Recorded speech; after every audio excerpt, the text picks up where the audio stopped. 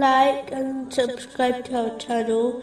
Leave your questions and feedback in the comments section. Enjoy the video.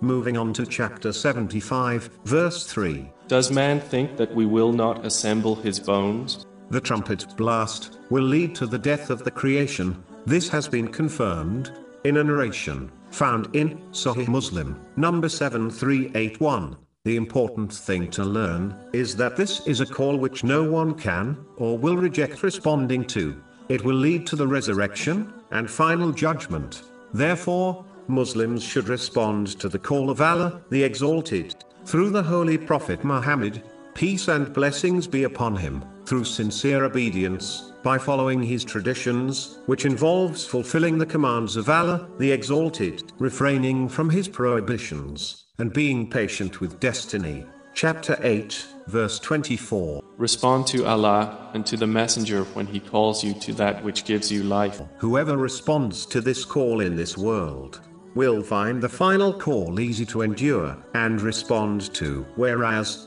the one who lives heedless to the call of Allah, the Exalted, in this world, will not find peace in it, and they will be forced to answer the call of the trumpet, which will be a great burden for them to endure and respond to. A person can only ignore the call of Allah, the Exalted, for so long as the final call will occur, sooner or later, and no one will be able to avoid or ignore it. If this is inevitable, it makes sense that one respond to it now, today, instead of living in heedlessness. If one hears the trumpet blast while heedless, no action or regret will benefit them, and what comes after for this person will be even more terrifying.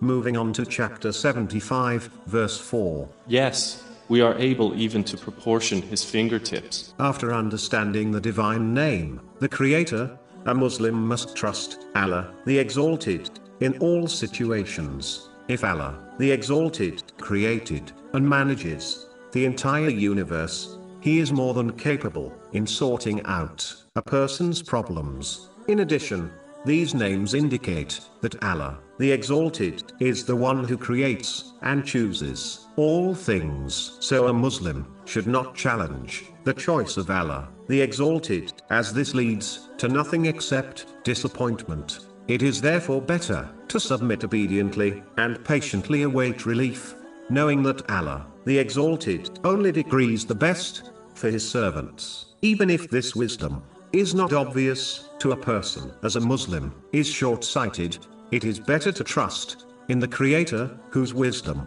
has no limits.